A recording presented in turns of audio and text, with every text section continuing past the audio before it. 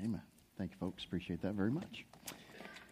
Turn in your Bibles with me to Acts chapter 2. Acts chapter 2. We're going to deviate from Hebrews here for a couple Wednesdays. We'll get back to it in January. And so tonight we reflect a little bit on Christmas in a unique way, kind of a different way, kind of continuation, or I should not say continuation, kind of a follow-up to some things we looked at on Sunday. And so you'll see up above me, we're going to talk in reference to this past Sunday morning. And I don't know about you, but I really enjoyed the children's program this past Sunday morning. And they really did a fantastic job. I, again, want to say how much I appreciate all those that helped oversee it, lead it, all of our junior church workers that were a big part, others too that helped in different ways. Sound booth, we've taxed them greatly this holiday season between the cantatas and the program and things. So we just appreciate everybody that makes it work, and obviously nurseries and things like that. But I like the title of it, Stories of the Savior. And so when we came across it a couple months ago, a really intriguing title, really, if you think about it, The Stories of the Savior. We do have a place on the back of the prayer bulletin for notes. There's not an outline per se. If you need a prayer bulletin, Brother Ron Rubio will come down the middle aisle, and there is a place to put notes on there if you'd like to. So you just raise your hand. Brother Ron will bring those down the middle aisle as we do each week. If you need one, he'd be glad to get you one. But Stories of the Savior, it's an intriguing thought, isn't it? As I mentioned on Sunday morning after the program, the reality is this, that God wants each of us to have a story of the Savior. And it's interesting. You think about it in context or how it's couched that way. The fact is, He's already written the chapters, the early chapters of your story.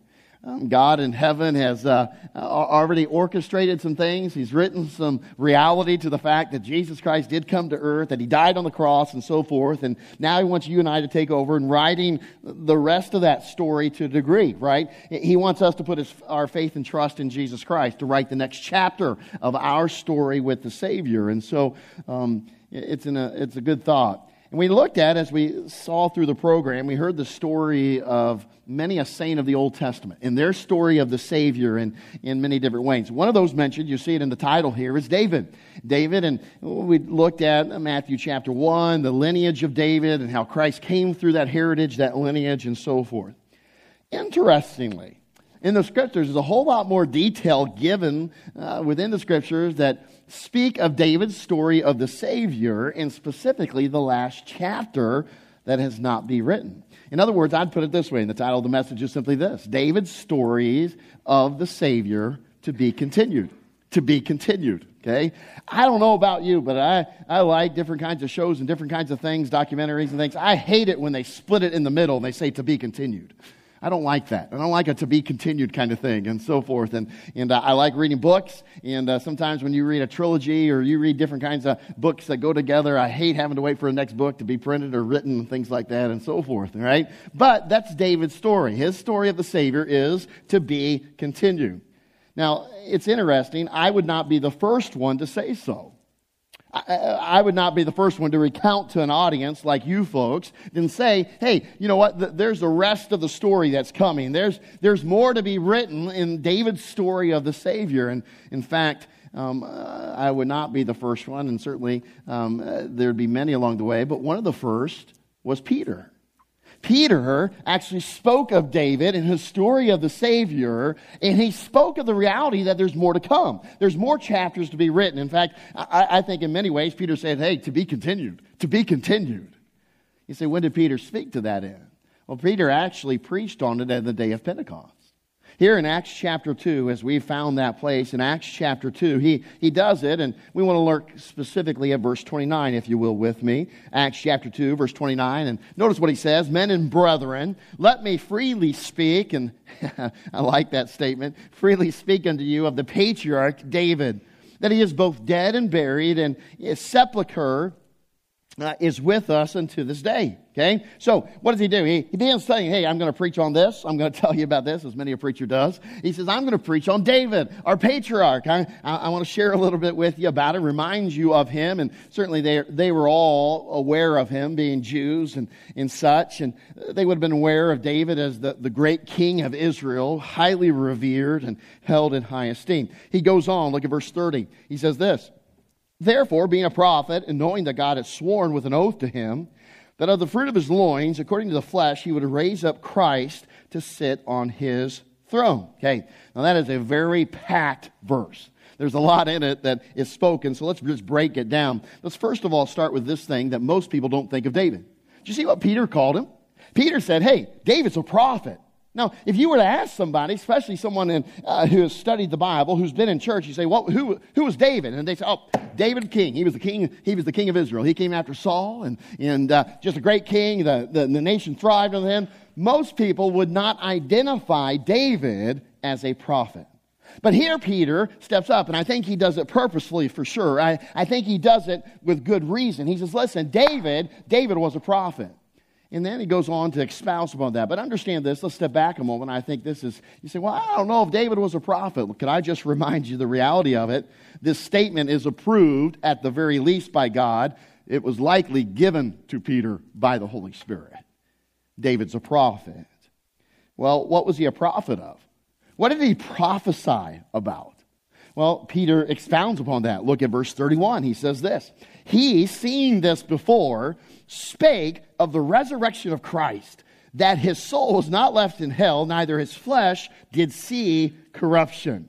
Now, I like that. That's pretty amazing, isn't it? Because here he says, listen, David, thousands of years before you and I stood here as he would preach to them, David, he spoke of Christ's resurrection. And that's pretty cool, isn't it?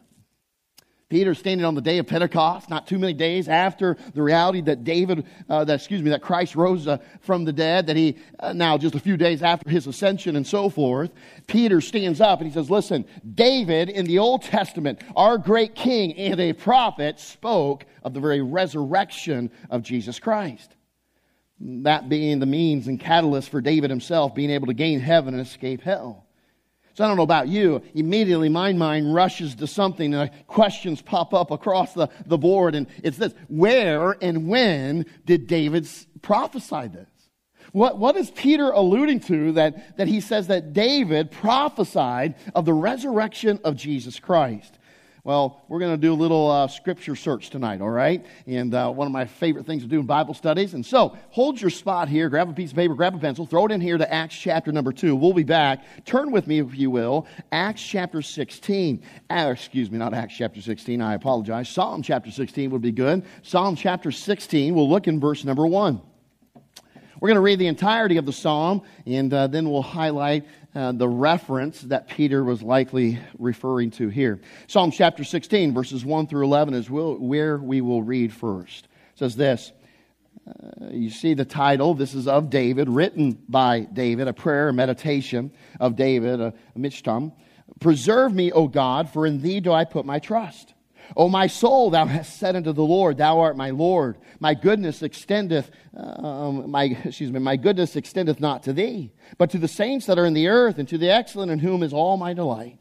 Their sorrows shall be multiplied that hasten after another God. Their drink offerings of blood will I not offer, nor take up their names unto my lips. The Lord is the portion of mine inheritance and of my cup. Thou maintainest my lot. The lines are fallen unto me in pleasant places. Yea, I have a goodly heritage. I will bless the Lord who hath given me counsel. My reins also instruct me in the night seasons.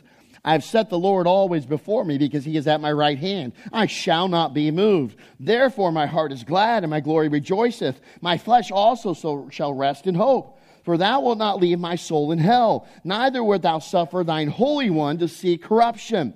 Thou wilt show me the path of life in thy presence. The path of life. In thy presence is fullness of joy. At thy right hand there are pleasures forevermore. You noticed it already. Verse number 10 is from where Peter's quoting. Peter is referencing that statement that David makes here. And David is saying the Holy One. I like that terminology. Another title, another term for the Messiah, the Savior, the Christ.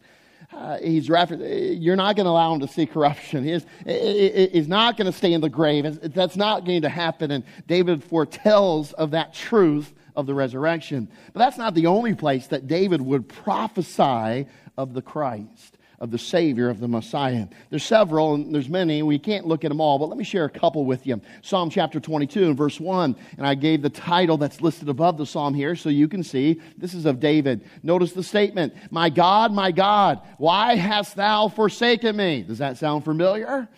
my God, why hast thou forsaken me? He goes on, why art thou so far from helping me and from the words of my roaring? It's an Old Testament nod, we might say, to the words of Christ on the cross. Then we look at Psalms chapter 22 and verse number 18. This is very familiar prophecy. It says this, they part my garments among them and cast lots upon my vesture, my coat. We talked about that and spoken about that on the message before. Yea, a reference to Christ and the guards there at the foot of the cross and such. Psalm chapter 69 and verse number 1. They gave me also gall for my meat, and in my thirst they gave me vinegar to drink.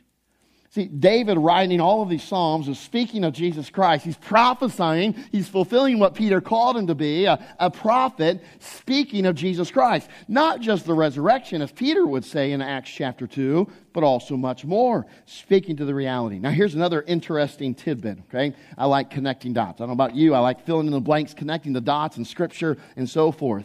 But there's also another example of David prophesying about the Savior and something connected to him.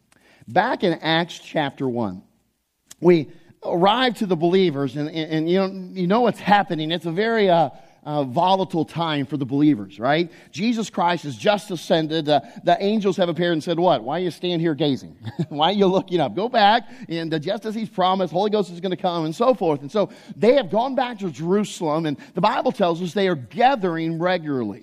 And they're meeting in the upper room. All of His followers, the believers, certainly disciples and such. And they're meeting in the upper room. And they're having time, fellowship together. And in fact, again, there's the allusion to several meetings over different amount of days and so forth.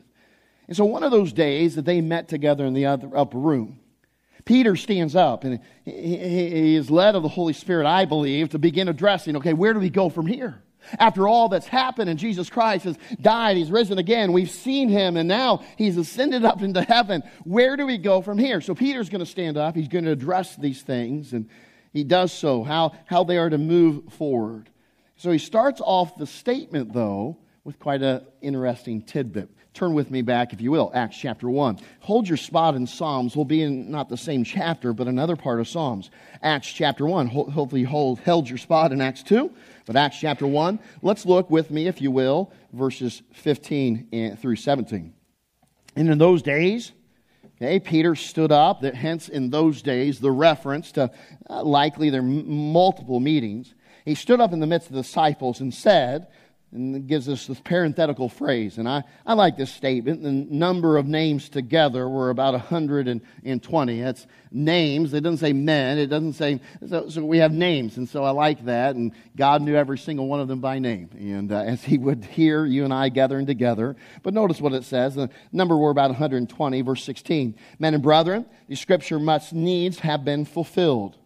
Now that's interesting. He's talking about prophecy all of a sudden. He just starts out. Now, listen, these things happened. They played out to fulfill prophecy. What is that prophecy, Peter? He goes on, which the Holy Ghost, by the mouth of, who does he say? David. By the mouth of David. Here he is again. By the mouth of David spake before concerning who? Judas, which was guide to them that took Jesus. Now this is a interesting, powerful statement. There it is again, right? He's speaking of David. He essentially calls him a what? Well, if we're talking about fulfilled prophecy, he is calling him a prophet. And he's a prophet that the Holy Spirit is speaking through, is what he said. He spoke through him when he wrote the Psalms, when he gave different clues and prophecies, right? He spoke through him. What is the prophecy about? Well, in this case, the prophecy is about the one who would betray Jesus Christ, Judas, as we know it. Now, again, we ask the question, where in the Bible does David write about this? Yeah, this is quite amazing. This is quite interesting. Here's David. We think of him as the king of Israel, but he's also a prophet that he has prophesied about Jesus Christ, His resurrection, things that would happen at His death. And now he's prophesying about even Judas. Where does all of this transpire or take place within the Scriptures? Well, there is some disagreement about the specific psalm he is referencing, but there's several that could apply to. One of them is Psalm chapter 41 and verse number 9. Here's what it says. Yea, mine own familiar friend, and in whom I trusted, which did eat of my bread. Isn't that an interesting statement? Because you remember how Jesus Christ signified who Judas, or who would betray him, right? The bread and the sop and dipping it. It's interesting, and not interesting, I think it's obviously ordained by the Holy Spirit, a statement such as this, which did eat of my bread hath lifted up his heel against me. And some of you much greater Bible scholars than I will, like me, think immediately back to Genesis 3:15. And I will put enmity between thy seed and her seed, it shall bruise thy heel, and thou shalt bruise his head. And knowing Satan is behind this whole thing, and yet we read Satan is entered into Judas, and boy, you're just tying all the dots together. It's amazing. Isn't it cool how the scriptures just all come together? How they just consistently together, and I love it. I get excited about these kinds of things. And so we see that reference. Another reference would be this, Psalm chapter 109, verse 8. Let his days be few, and let another take his office. We'll reference this passage in a moment too. But I believe these are viable possibilities, likelihoods to what Peter is speaking of. Regardless, he is saying, listen, David prophesied about Judas in probably several different places.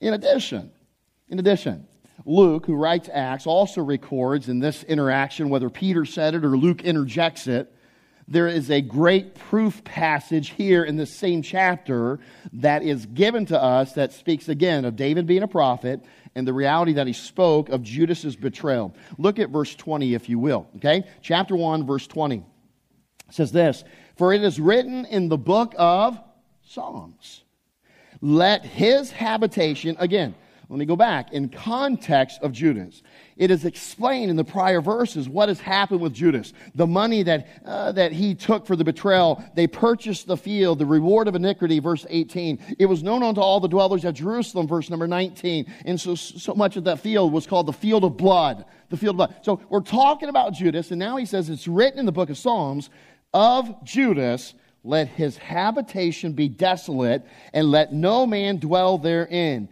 And his bishopric let another take. Wow, what a powerful statement, a reference. You say, what psalm is he referring to there when he's speaking of Judas? Well, there's a psalm in the book of Psalms that speaks particularly of those who gave up Jesus for crucifixion and torment. That is Psalm chapter 69. Look at verse 25. Let their habitation be desolate, and let none dwell in their tents. So Peter, under the inspiration of the Holy Ghost, now let me ask you this. I don't think we have a clearer description of any other time as much as we do the day of Pentecost. I think we have clear descriptions other times, but I don't think we have a clearer description, a more obvious description than at the day of Pentecost that the Holy Spirit was upon Peter. Amen? We know that he had just descended, and boy, these people were filled with the Holy Spirit. There were sign gifts and things that demonstrated they were filled with the Holy Ghost. Again, there's other times that are super clear, but I don't think there's anything clearer than the day of Pentecost that Peter was under the influence, the direction of the Holy Ghost, the Holy Spirit, okay? And even here, as they met in the upper room and the Holy Spirit descends upon them, Peter speaks and says, listen, this verse applies to Judas. This is a fulfillment of this verse back in Psalms that David spoke of. In fact, not only this one, but the one we just looked at, Psalm 109, verse 8. You remember what it said? Let another take his office. Last part of that verse is very much a reference to that. Okay, so suffice it to say, David is more connected. His story of the Savior is much more than just the lineage found in Matthew chapter 1. It is much greater than just the reality that he's found in this long list of Jesus and his lineage and heritage and things like that. Okay? But he's also linked through prophecy. It's a story that continues in that sense. But I want to go back to Acts chapter 2 and verse 30. We didn't tear it apart much, but let's look a little bit more at that verse. Acts chapter 2, verse 30. We passed over for a moment one of the connections or a part of the story, another chapter of David's story. Okay? A promise is given by David, or to David, about the Savior by God himself. And that's what verse 30 alludes to. Notice what it says again. Therefore, being a prophet, speaking of David, knowing that God hath sworn with an oath to him that of the fruit of his loins, according to the flesh, he would raise up Christ to sit on his throne. Now that is a great, powerful statement, isn't it? Another interesting little tidbit, okay? Now that's not the only reference in the Bible to God, promising David that the Savior, the Messiah, would come from his line, would be of his seed, would also sit upon his throne. Okay, that's confirmed in the Scriptures. Now, when we think of the book of Psalms, right, we're familiar that the book of Psalms is a compilation of different psalms, most of them written by David. But as it is a compilation, we find some psalms written by different people. In fact, some amazing different people. Asaph and Moses and Ezra and Solomon writes some. And there's debate about a few others. Some seem anonymous. That's a good word. Okay, and anonymous. How about that? That's better. And some seem anonymous. Some seem like we don't know exactly who they are. It could be a couple different guys. And so we know this about different psalms. And frankly, if you start to study it, you know what's neat? The Psalms probably span a time period of 1,000 years. From Moses all the way to Ezra. It's pretty amazing if you think about it. Here's part of our Bible that is a compilation, and that's kind of neat, really, if you think about it. And it spans 1,000 years of God's interaction with mankind. And I think that's why you often see so many praising of God and exalting God and glorifying God. Because you have all these different characters through many generations that are espousing and expounding upon the goodness of God. Anyway, as we think about that, we want to consider a particular psalm, and different good men ascribe the psalm to different people. John Phillips, he ascribes this psalm to King Hezekiah.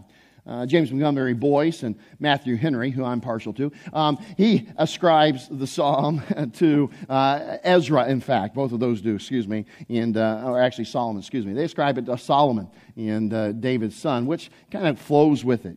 What psalm are we speaking of here, right? Well, let me say this. Regardless of who wrote it, it sure seems that somebody other than David wrote it. And within that psalm, the author does exactly what Peter did, what Acts chapter number 1 and Acts chapter 2 did also there. It speaks, particularly verse 30 of Acts chapter 2, about the promise of God to David. It makes it clear, and so I find it amazing. Here, all the way in Acts, Peter is speaking in Acts chapter 2 of a promise that God gave David, obviously well known. Here in this psalm, there's an author of a psalm that's not David that speaks of the exact same promise that God gave to David. It's Psalm chapter 132. Particularly, it's verse 11. For sake of time, let me share it with you. The Lord has sworn in truth unto David. He will not turn from it. Of the fruit of thy body will I set upon the throne. My friend, doesn't get any clearer than that. Here's someone else recounting David's story of the Savior, saying, listen, God promised him. God promised him that the Savior, the Messiah, is going to come through his line. And not only is he going to come through his line, he will eventually sit upon the throne of David. That's an interesting truth. Amazingly, the author of Psalm 132 is not alone in speaking of the promise. Have you ever heard of a man named Ethan? Well, he wrote one of the Psalms in the book of Psalms. Look with me, if you will. I want you to turn to Psalm chapter 89. Look at Psalm chapter number 89. Psalm chapter number 89. Notice what it says. And many of you will identify it at the top, a maskil of Ethan the Ezrahite. Okay? The maskil is kind of a debate about it. Is it a literary term? Is it a musical term? It's obviously some conveyance of truth, and whether in musical form or in literary form, it's a conveyance of truth. In this case, a psalm is written as such, okay? And so this is written, many would lean to the musical interpretation because in the very first verse it says, I will sing. But I want to draw your attention to verses 3 and 4. Psalm 89, verse 3 and 4. I have made a covenant with my chosen. I have sworn unto David my servant, what? Verse 4. Thy seed will I establish forever and build upon thy throne to all generations. Selah. Think on these things. Verse 35. Notice what else. Verse 35. Actually, verse 34. My covenant will I not break, nor alter the thing that is gone out from my lips. Once I have sworn by my holiness that I will not lie unto David. His seed shall endure forever, and his throne as the sun before me. It shall be established forever as the moon, and as a faithful witness in heaven. Selah. Okay? So again, reiteration, strong confirmation about God's promise to David, that there be one who would sit upon his throne, And we know that to be. As we read these passages, we understand, wait, that's speaking of Jesus Christ. That's speaking of the Messiah, as Isaiah and others, Jeremiah, have prophesied that the day is coming. Well, that kingdom will be established here on earth in Jerusalem. And we understand that to be the reference to Christ, the Savior Messiah. So that begs the question. Let's get to the bottom of it. When and where was this promise given? Where did it start that God was going to say to David and said to David, I'm going to make you a promise, David. I'm going to make a covenant, as this passage would say. I'm going to establish your seed forever. More importantly, the Messiah, the Christ, the Savior is going to come from your seed, and He will also sit upon the throne, your throne, forever. And that's a strong term, isn't it? Forever. Well, we want to go back to where God spoke to David directly, where He gave him the promise concerning these things. Most of us here will know well that as David neared the end of his life and things were somewhat peaceful, unlike they had been before, David had a great yearning in his heart, didn't he? He had a great desire that was just there, and he had Nathan with him one day, and you can imagine in the throne room, and he says, Nathan, guess what? You know what I want to do? It's what I've always wanted to do. I want to build a house for God. I want to build a temple. I want to give him what he hasn't had. Listen, we have nice things. I have a nice palace. We have nice homes to live in, but there's no place for us to worship God. There's no temple. And you remember, that was his desire. That was what he wanted to do. And so he told Nathan that, and you remember that very night, God spoke to Nathan. And basically, God told Nathan, said, go back to David and tell him he's not the one that's going to build it. I will have his son build that temple, that house for me, okay? But within that message, God gave him some great promises. Turn with me, if you will, and the last passage we'll turn to, 2 Samuel chapter 7. So we'll take a left-hand turn. We'll go to 2 Samuel chapter number 7. We'll see in this description here, and we're going to pick up in verse 7. Again, what I've just described for you has already transpired in the previous verses, but verse number 7 simply says this, in all the places wherein I have walked with all the children of Israel, spake I. This is God speaking, by the way. Verse 5, go and tell my servant David. Okay, so verse 7, God, in all the places wherein I have walked with all the children of Israel, spake I a word with any of the tribes of Israel, whom I commanded to feed my people Israel, saying, why build ye not me a house of cedar? Now therefore, so shalt thou say unto my servant David, thus saith the Lord of hosts, I took thee from the sheepcote, from following the sheep, to be rulers over my people. And a ruler over my people. And I was with thee whithersoever thou wentest, and have cut off all thine enemies out of thy sight, have made thee a great name, like unto the name of the great men that are in the earth. Verse 10, moreover, I will appoint a place for my people Israel, and will plant them, that they may dwell in a place of their own, and move no more. Neither shall the children of wickedness afflict them any more, as before time. And as since the time that I commanded judges to be over my people Israel, and have caused thee to rest from all thine enemies, also the Lord telleth thee that he will make thee an house. When thy days be fulfilled, and thou shalt sleep with thy fathers, I will set up thy seed for thee, which shall proceed out of thy bowels, and I will establish his kingdom. He shall build an house for my name, and I will establish the throne of his kingdom forever. I will be his father, and he shall be my son. If he commit iniquity, I will chasten him with the rod of men, and with the stripes of the children of men. But my mercy shall not depart away from him, as I took it from Saul, whom I put away before thee. Verse 16, and thine house and thy kingdom shall be established forever before thee. Thy throne shall be established forever. According to all these words, and according to all this vision, so did Nathan speak with David. Now, there's two occasions within this statement, this declaration by God through Nathan to David of this promise, that a statement is made that cannot be true of Solomon. It is clear that Solomon is referenced here. He's the one that built the temple. He is the one that took over the throne, and his kingdom was established by God, the son of David. We know this, and that speaks much of him. But there's two statements in here that could not be true of Solomon, that could not apply to his kingdom or any king that sat upon the throne of David. What are they? Well, verses 13 and 17 say that David's throne shall be established, and here's the key word, forever. Forever. It will have an everlasting authority. It will be established everlasting. But that's not true today, is it? Well, no. Israel's in turmoil. In fact, in our prayer bulletin, we have our prayer update from one of our missionaries there in Israel. And some stories are related there, and it's just a tumultuous time. You see it in the news. There is no God-ordained ruler in Israel now. There's no one sitting upon the throne of David. We understand that. It's not fulfilled, but the day is coming when that prophecy will be fulfilled. It will be fulfilled. Now, what I like about this promise, as we read in here in 2 Samuel chapter 7, we understand this. God has already fulfilled part of the covenant.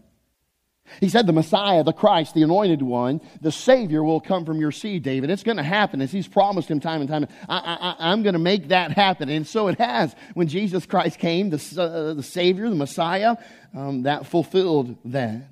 Yet, the reality is the day is coming when this same Savior will sit upon the throne of David in Jerusalem. And then the Messiah's kingdom will be established forever. The throne of David will be filled once again. And it will be his offspring, his seed, that will sit upon that throne. And my friend, it will be an endless kingdom. He will rule forever and ever. You know what that tells us? As we started out in Acts and we went different places throughout Psalms and eventually back to the origination of the promise. Here's the neat thing about David. David's story of the Savior is truly to be continued. It is yet to be fulfilled in its entirety. There are more chapters to be written. There are more things to happen. And what about you? Wouldn't it be pretty amazing to stand next to David when Jesus Christ ascends the throne in Jerusalem? Wouldn't it be cool just to hear David like, it's finally here. The day has arrived. I remember the day like it was yesterday that the God of heaven, Jehovah, promised it. And here we are. You know what's just as amazing as that? And again, it's a simple thought tonight, as I trust you and I have enjoyed our truly Bible study tonight. And it's simply this. Just as David's story of the Savior is to be continued, may I just tell you right now, I'm glad to say that each of our stories of the Savior are to be continued. What kind of stories, what kind of chapters to our story will we write for all of eternity with our Savior?